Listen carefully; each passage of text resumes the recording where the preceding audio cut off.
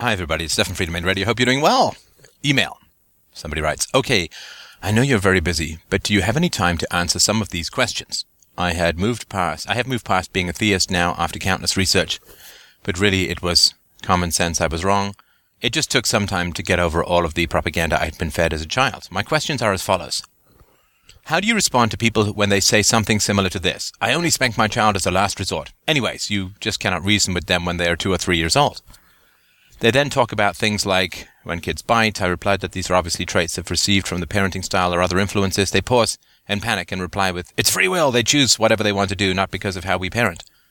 Do you have any idea how to combat the first reply? Thanks, and I appreciate you taking the time to reply to me. It's my pleasure, and thank you for taking the time to listen and to write. It's really, really pleasurable. So, I only spank as a last resort. Well, that conditions your parenting, right? I mean, if you accept that violence against your children, that aggression against your children is valid, is in your toolbox as a parent, then your toolbox is fundamentally different. It's fundamentally different. It's like saying, well, we have taxation in case people don't give to charity enough. Well, once you have taxation, people will give to charity less, and therefore you need to increase taxes more, and people will give money to charity less, and so on, right? I mean, when they cut taxes, charitable giving goes up. And so if you have something in your toolbox as a parent called, as a last resort, I can hit. It's sort of similar to saying, as a computer repairman, as a last resort, I will hit the motherboard with a ball-peen hammer. If I really get frustrated, if nothing else seems to work, then I will hit the motherboard of the computer with a ball-peen hammer, repeatedly. Well, you understand that, first of all, that doesn't make the problem better. Now, once you hit the motherboard with a ball-peen hammer, you're done repairing it, right? So in a sense, your job is over, but not because you fixed it, but just because you've resorted to that kind of violence, to that kind of aggression. So, you're done. Now, in the same way, hitting a child will very likely end the particular situation. But you haven't solved anything. You certainly haven't fixed anything. All you've done is you've stopped the problem in the moment. I go to a doctor with a migraine and he sends you to a guillotine. Well, he doesn't have to deal with your migraine anymore, but it's not like that's the solution that you want, right? And it's like, want a girl to go out with you, take her brother hostage till she does. Hey, look, she's going out with you, but you haven't really achieved what you wanted, right? I'm going to try and get you to go out with me voluntarily, but as a last resort, I reserve the right to chloroform you and dump you in a windowless van and take you to a remote corner of my choosing for a fine manacled candlelit French dinner. Right, you get that if aggression is your last resort, that changes everything that you do. It changes your whole approach to things. So, again, not to milk the metaphors too much, but I really want to get this across. So if you say, well, sure, I will apply for the job, and I will try and get the job, but if it doesn't look like I'm going to get the job, then I reserve the right to blackmail, to plant drugs on the guy who's hiring me, to manufacture photographic evidence of him having an affair and to threaten him with exposure with my made-up information and make his life very difficult. I threaten to report him to the authorities in some nefarious way or another. Right, so I will try and get the job voluntarily, I will try and respect his choice, but if it really doesn't look like it's going to work out my way, then I reserve the right to blackmail him, to kidnap his children, to whatever, right? I mean, I'm sure you understand that that's going to color the whole job interview process to begin with. That's going to change the whole, like if you've got in your back pocket as a job applicant, blackmail and I'm going to go and key his car and I'm going to go and set fire to his outhouse or whatever. If that's in your toolbox is different. And everything changes. Once you give yourself permission for violence, and then you're accepting a whole bunch of things. You're accepting that the opposite of violence works, and then violence works.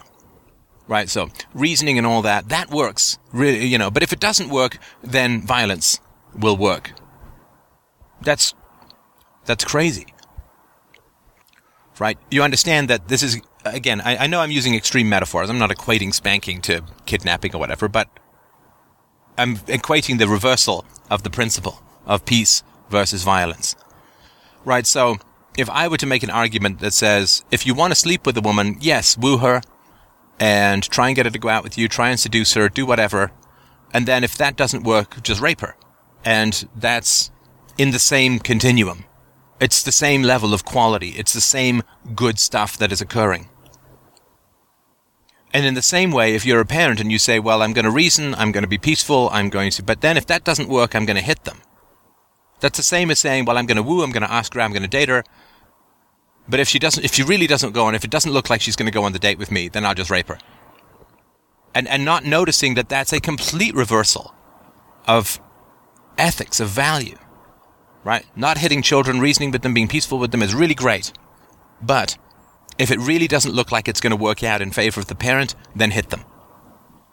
I reserve that as a last resort. I reserve rape as a last resort if the woman won't go out with me. Or, again, just really want to make this clear, I will try, I really want an iPad, and I will try to get a job, and I will try to save up money to get an iPad. But if it really doesn't look like by the end of the month that I'm going to get an iPad, then I'm just going to steal it. Right? I'm going to work for it, I'm going to trade for it, I'm going to get the iPad voluntarily, or even ask for charity or whatever, right? But if it doesn't look like I'm going to get the iPad within the time frame that I want, then I reserve the right to steal it. You get how insane that is, right? Peace, voluntarism, negotiation, trade, charity, whatever. And then, if that doesn't look like it's going to work out, the exact opposite. Right? So, irrespective of the child's physical boundaries and their physical space and their body and so on, that's parenting. And then, if parenting is not working out, then assault, violation, spanking, hitting is the logical next step. And you get, like I'm sure you understand, that if you reserve the right to steal, you are much less likely to work for something. Yeah, I want the iPad, Now, I'm going to steal it if I don't get it within a month. Like, I'm just going to steal it. Well, how motivated is that going to make you to go and get a job, get a paycheck, and save up the money, or, ask for charity, or make the case, or join some community, or use your weight within the community to get X, Y, and Z?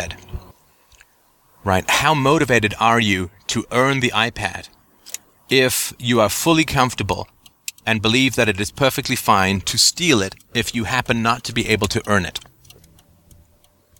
Right? You get how essential a change that is. If you have a gun in your back pocket, your handshake is going to be quite a bit less offered. Right? How nicely do you have to ask someone to give you $20? If they say no, you're just going to stick a knife in their ribs and take it. You don't have to be nice if violence is on the table for you.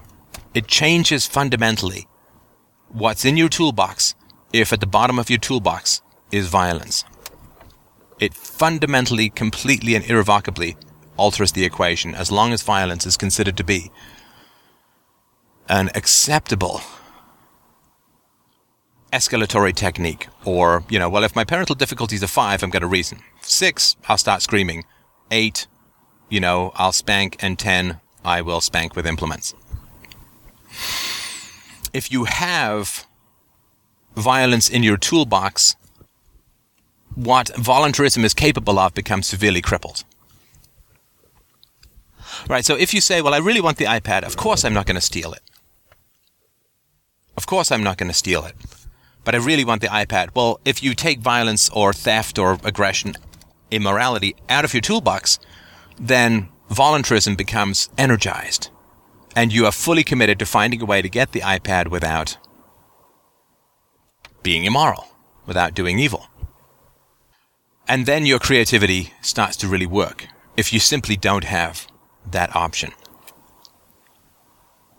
If you have that option, your creativity never really has to rouse itself that much. Because if voluntarism fails, your backup is violence. And so you're not really committed to voluntarism.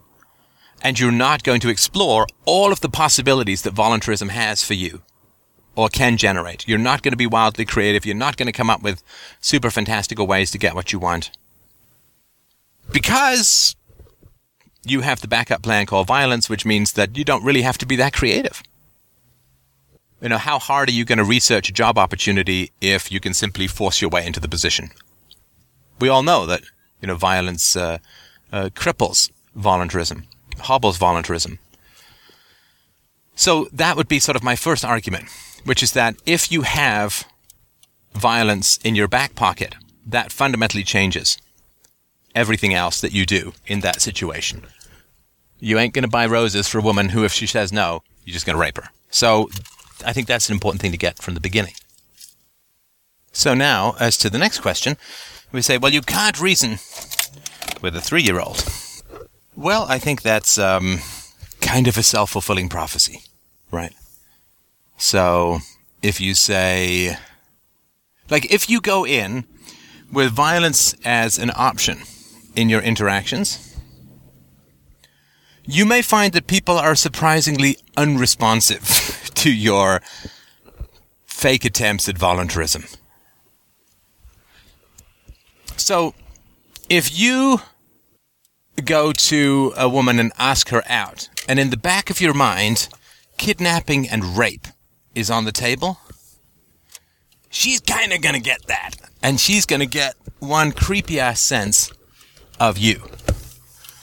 And she's then going to say, okay, so this guy, he seems to be asking me out, but I'm getting a really sinister vibe from this guy. Like, he's pretending to reason with me and pretending that things are voluntary.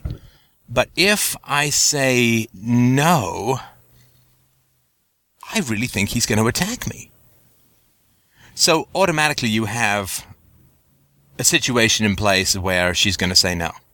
Or she's going to run, or she's going to pepper spray you, or something like that. I don't know. Self-defense is legally tricky. Do not attempt without consulting a lawyer. But you understand, like, if you go into a job interview, basically with the idea that if you don't get the job, you're going to kidnap the guy's kids until you get them, just hold them until you get the job, then you're not going to be as prepared, you're not going to be as positive, and you're going to give off a pretty creepy vibe. If violence is an option, it alters the interaction. You won't try every conceivable thing.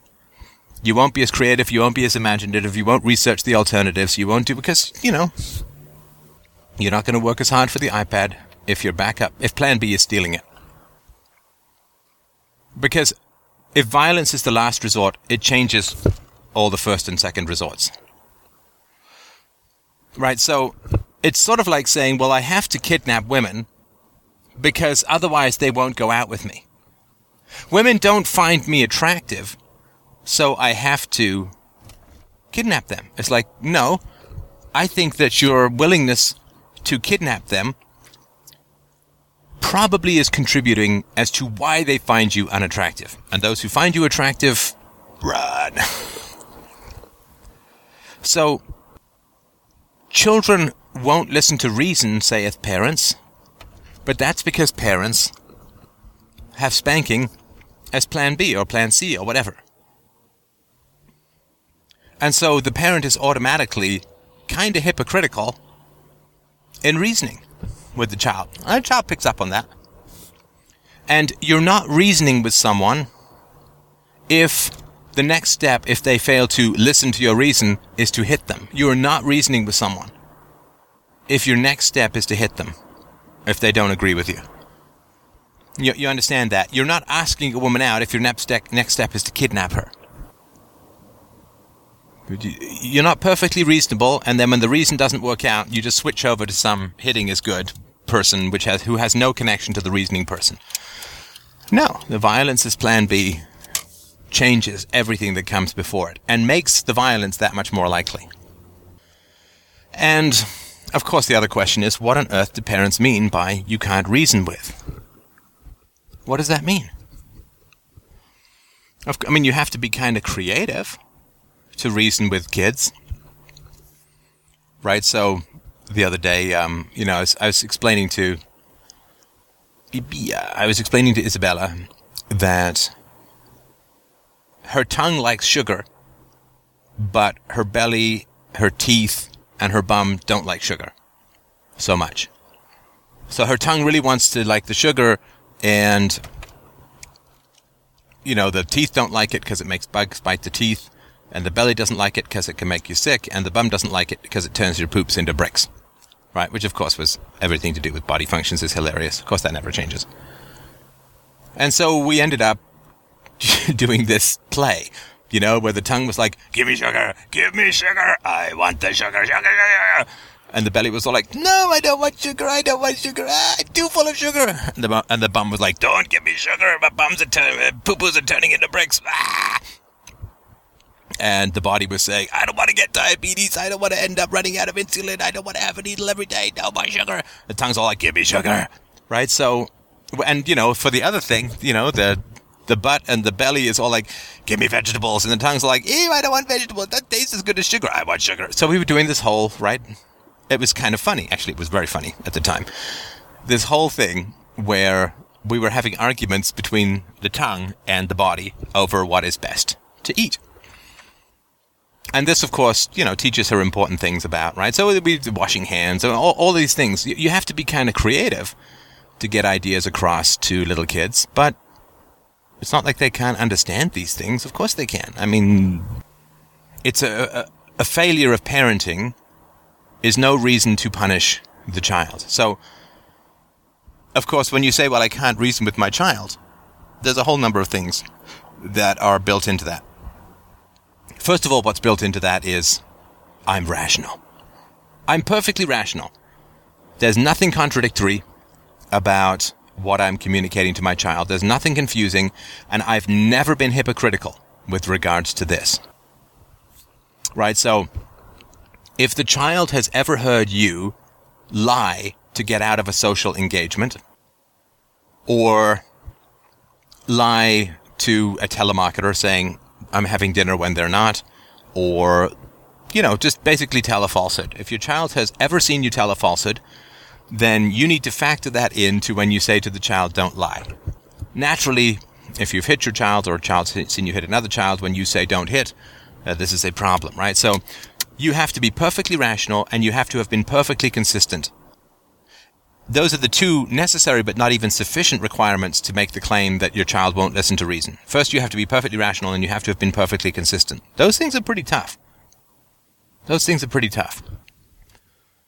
And secondly, of course, you have to have adapted whatever you're arguing for to a child-friendly language, right?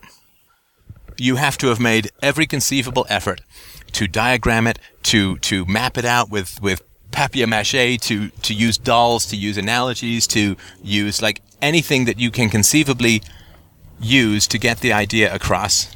You have to be in a situation where you can't possibly prevent whatever you're trying to reason, right? So, the kid's reaching for a boiling pot of water on the stove. Well, of course, as a parent, you can not have the child in the kitchen. You can, of course, use the back burners, point all of the right. So if you failed as a parent to protect your child's environment, you don't get to hit the child for your failures, right? Obviously. So you have to it has to be a situation that you can't prevent. You have to be perfectly rational in your requests and consistent for all of your other relationships, consistent with all of your children, and you can never be accused of hypocrisy, or the child can never have seen you violating the moral rule, right? So if you say to your child, don't grab, well, have you ever grabbed something from your child? I know I have. I mean, it's an enthusiasm I want to share, and then I have to apologize and say, I'm so sorry, that was right. If you're saying, don't chew with your mouth full, have you ever spoken with your mouth full in front of your child? Again, these are all really difficult things, right? I mean, so having the humility of recognizing that there are imperfections all around us and we are part of those imperfections and they're part of us is a way of, right, So when people say, well, I just can't reason with a 2 or 3-year-old, well, have you hit them already? Have they seen you do anything hypocritical? Are you being perfectly rational? Right? You can't reason the child into believing in things they can't see. You can't reason the child into wanting to go to church, right? Now, what's interesting is then when you said the biting example, right? So then saying kids bite. Well, those are traits they've received from the parenting style or other influences, and they say it's free will. They choose whatever they want to do, not because of how we parent. Well, I mean, this is just typical parenting nonsense, right? I mean, do you take pride in your child's achievements? Okay, that's part of the equation of parenting. And the other part of the equation is you're also responsible for their negative behaviors, particularly when they're 2 or 3, right? If your children do things entirely unrelated to your parenting, then any and all achievements that they have nothing to do with you, and you can never take a shred of pride. In fact, there's no point you even being there. In fact, it could be anyone. It could be Charles Manson, it could be Jesus himself, it could be Buddha, it could be Hitler, and the child would be exactly the same. Well then, of course, what you need to do is, obviously they will say, well, that can't quite be true, and just say, okay, well, so you believe that your parenting has no influence on your child's behavior. What is your proof for that? Do you have scientific evidence that parenting has no influence on child behavior at all? And you point them towards the bottom of the brain stuff, the effects of spanking, and so on, and say, okay, well, here you have a prejudice without any facts. So clearly this is an emotional defense. When you have a strong opinion, not only without any facts, but in the complete rejection and avoidance of facts, and the opposite of what the facts say, then you have a prejudice. And so it's important to understand that you have a prejudice. And the reality fundamentally, of course, is that many parents find it necessary, and even a positive actions, to hit their children. Positive action hit their children. They call it discipline, right? In other words, I didn't hit her, officer, I was merely disciplining my wife. Oh, okay, well, that's fine then. Or they call it discipline.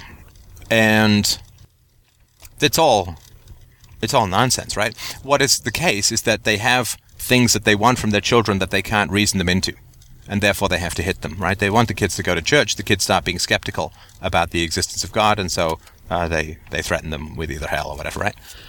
So all of these things occur on a regular and repetitive basis, and parents are either defending their own irrationality or trying to get the children to conform to an irrational and abusive familial or cultural or social or religious environment, or trying to get them to conform to a public school environment. Listen to the teacher. I can't believe I can hit you if you don't get whatever good on that test. Right? So it's really got nothing to do with any kind of virtue. It's just what the parent feels necessary in order to sustain the madness of modern society.